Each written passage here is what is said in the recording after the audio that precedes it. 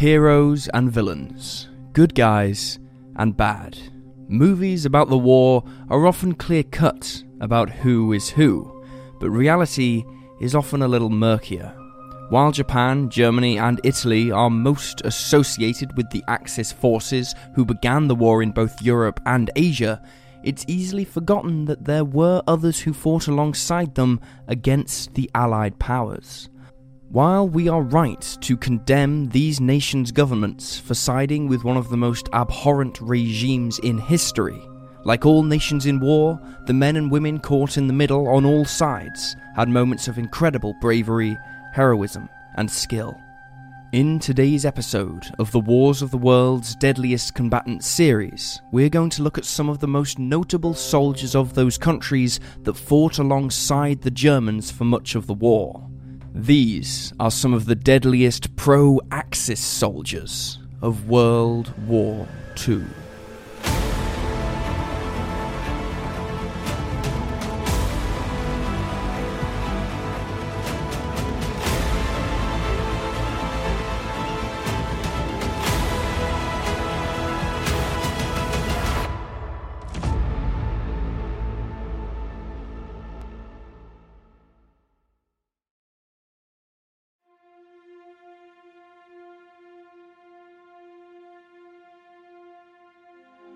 Like many countries, Hungary suffered economically during the Great Depression and relied heavily on trade, both with Nazi Germany and Italy.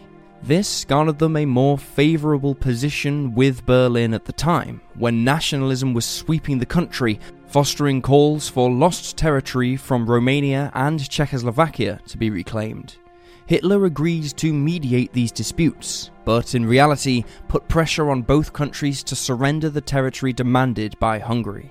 In return, he demanded that Hungary join the Axis powers, which they did on November 20th, 1940. Hungarian troops participated in the invasion of Yugoslavia with the promise of yet more territory once the Balkan state had been overpowered. German troops who saw the Hungarians in action noted their brutality when dealing with the subjugated people. In fact, many German army officers were appalled, accusing them of engaging in a kind of murder tourism. Without doubt, the most important campaign Hungarian troops fought in was against the Soviet Union, but Hungarian involvement was primarily centered around preventing Romania from gaining more influence with Hitler, who may decide to reward the Romanians by returning their lost territory. Meanwhile, Hungary was being forced to adopt Germany's racial laws concerning the Jews and was becoming ever more reliant on the German economy and military. They also participated in mass shootings of Jews and civilians in Yugoslavia and the Soviet Union. Among the Hungarians fighting the Soviets was fighter pilot Deso Szent-Györgyi. Joining the Royal Hungarian Air Force as a mechanic, he soon completed flight training and was assigned to fly Italian-built Fiat CR-32 biplane fighters. Shortly before heading to the Soviet front lines, he managed to get his hands on a Messerschmitt Bf-109. His first combat, however, was not a glorious one. Dispatched to investigate a twin-engined aircraft operating in his region, he soon found himself being fired upon, prompting him to return fire. The twin-engine plane went down, but was then identified as a German bomber. Since the German crew fired first, he was not reprimanded for the incident. His first actual victory against the Soviets was on June 26, 1943, when he took down a Soviet fighter. 5 more Soviet planes would fall to his guns before he was withdrawn back to Hungary. Between June and August 1944, his guns were being trained on American planes, and he would claim 4 victories over B-24 Liberator bombers before going back to fighting the Soviets. He would end the war with 30 confirmed kills. At Stalingrad, the Hungarians suffered heavily, with 100,000 either being killed or captured in the retreat. This brutal loss effectively nullified the Hungarian army as an effective military force, and so, when Hitler suspected the country of planning to switch sides in early 1944, there was little the country could do. In March, Hungary was occupied by German troops. Many soldiers and airmen, like Szent-Györgyi, were either committed to what they saw as a greater fascist cause or fearful of Soviet reprisals if they surrendered and continued fighting for the Nazis. However, other Hungarians fought back. There were some 600 Hungarian partisans fighting against the Germans and their own government during the war, but one of the most prominent was actually a Czechoslovakian immigrant. Pavel Malata's father was a socialist, and the family was forced out of Czechoslovakia when Germany invaded. After gaining Hungarian citizenship by joining the army, he was posted to the Eastern Front, where he was captured. While in captivity, he agreed to join the Soviet-trained partisan movement in Hungary and was retrained in sabotage and assassination techniques. He was deployed back to his adoptive country where he recruited and trained others, as well as carried out numerous attacks himself. He was well known for his courage and became something of an anti-Nazi folk hero by the end of the war. Sadly, he would have a tragic end. In 1956, he was a colonel commanding an unarmoured division stationed in Budapest when he was sent to help repress the Hungarian uprising. However, upon meeting with insurgents, he decided to instead join them, helping to defend the Kilian barracks, and in doing so, was the most prominent Hungarian military figure to join them against the communist government. When the uprising failed, he was executed, alongside several others, in a Budapest prison on June 16, 1958.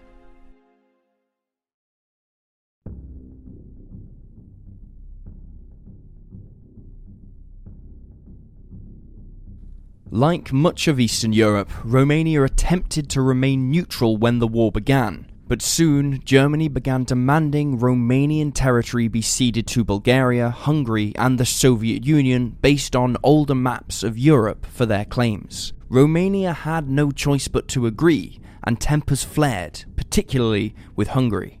The Romanian monarchy pinned their hopes on help from Britain and France, but by the summer of 1940, France was defeated, and Britain was in no position to help. Fascist elements within Romania now pushed for closer links to Germany, believing lost territory could be reclaimed through cooperation with Berlin. There were also those in Romania who believed they had no choice but to cooperate with Germany, lest they suffer their own German invasion. What followed was a period of political turmoil, in which the country's prime minister was assassinated and the king forced to abdicate, with his 19-year-old son taking his place as a figurehead. Romania now turned firmly into the German camp, becoming a member of the Tripartite Pact on November 23, 1940. Romania committed 250,000 troops to Germany's invasion of the Soviet Union. In the Battle for Stalingrad, Romanian troops under General Ioan Sion reformed into a 15,000-strong fighting column tasked with covering the German retreat. During 96 hours of fighting between November 21st and 24th, 1942, Sion and his men were attacked by tanks and infantry, and despite having no anti-tank weapons, they managed to hold their line longer than anyone could realistically be expected to. Demoralized, cold, hungry, and out of ammo, General Ioan Sion is said to have taken their last satchel of hand grenades and attacked a T-34 tank by himself. He was the only Romanian general to be killed in combat during World War II. Romania's leading ace pilot was Constantin Cantacuzino. Hailing from a prominent Romanian family, he was a gifted pilot who thrilled crowds with daring aerobatics before the war, and was one of Romania's leading test pilots. As his country became embroiled in the war, he demanded to join a fighter unit, and was soon flying German-supplied Messerschmitt Bf 109s. On May 5th, 1943, he arrived on the front line and was named commander of the 58th Fighter Squadron. On June 29th, he and his wingman were escorting Romanian bombers when they were attacked by a group of Soviet fighters. With his wingmen hit and forced to return to base, he took on the superior Soviet force single-handedly and downed 2 Soviet planes before he was forced to make a crash landing. On August 5th, 1943, he was flying alone when he spotted a large force of Soviet ground attack planes. He launched a fast attack on his own, downing 2 before making his escape, pursued by the Soviets. He then shot down one of the pursuing Soviet planes before ultimately managing to escape.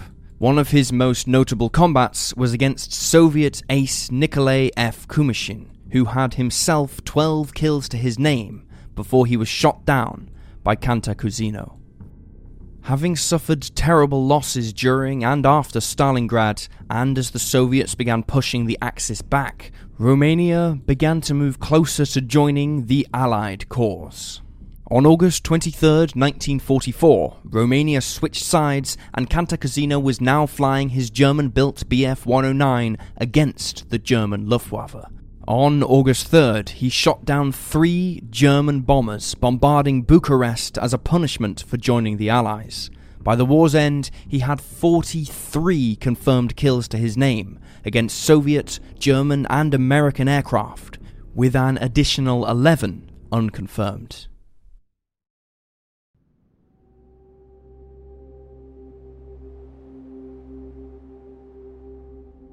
When World War II broke out, Bulgaria initially declared itself neutral, but with a new government formed on February 16, 1940, the country moved closer towards supporting Germany. Almost 1 year later, Bulgaria signed a non-aggression pact with the Axis powers before becoming a signed-up member on March 1, 1941. Within days, Bulgaria was being used by German troops as a staging area from which to attack Yugoslavia and Greece, while in return, Bulgarian forces were permitted to occupy Yugoslav Macedonia and part of Serbia. However, Bulgaria made efforts to stay out of the war with the Soviet Union and retained its troops for its own defense, even after Germany forced Bulgaria to declare war on Britain and the United States. Eventually, as the war turned on Germany, Bulgaria began to fear reprisals, especially in late 1944 when the Soviet Union declared war on Bulgaria now that they were within striking range. The pro-German Bulgarian government were replaced, and there was a desperate attempt to re-establish a position of neutrality, but the Allies were not willing to accept. After the end of the fighting, Bulgaria was drawn into the Soviet Union's communist sphere. Being away from the front lines did not leave Bulgaria unscathed, and on several occasions, the small Bulgarian Air Force found itself fending off Allied bombers. Bulgaria's highest scoring ace against the Allies was Stoyan Stoyanov, with 15 aerial victories to his name by the war's end.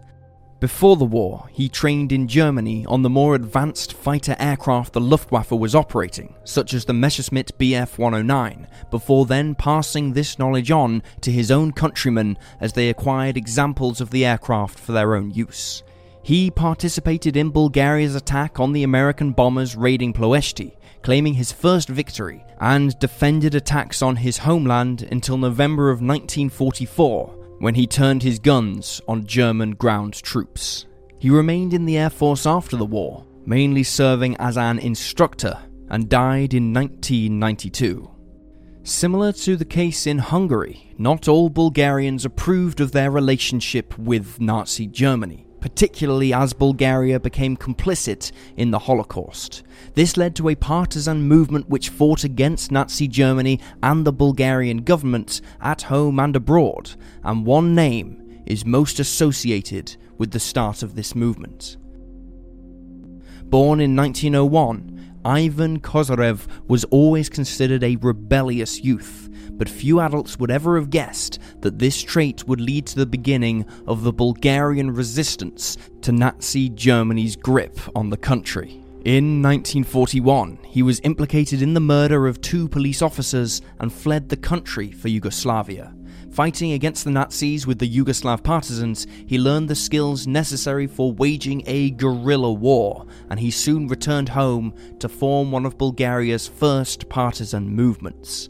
As their leader, Kozyrev centered his group in the Pirin Mountains near Razlog, where they harassed German and pro-German Bulgarians, as well as encouraged other partisan groups to join their fight. Tragically, Kozyrev would not see the end of the war, being killed by friendly fire while out on operations.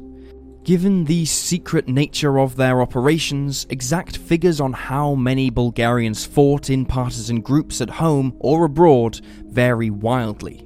Early figures put the number at around 30,000, but this is now considered unreliable, and the actual figure was closer to 10,000. Either way, like all partisan groups, their effectiveness was not limited to their actual operations, but included the efforts the Germans went to counter them or protect against them, diverting vital troops and resources away from the front lines, sacrificing their own lives to be a thorn in the side of the Nazis, leaving them vulnerable to blows from their more powerful enemies. And there you have the most notable and successful soldiers from pro-Axis countries in World War II. Please leave a comment down below with your own thoughts, and remember to like this video and subscribe to support the channel. Thank you for watching, and I'll see you next time.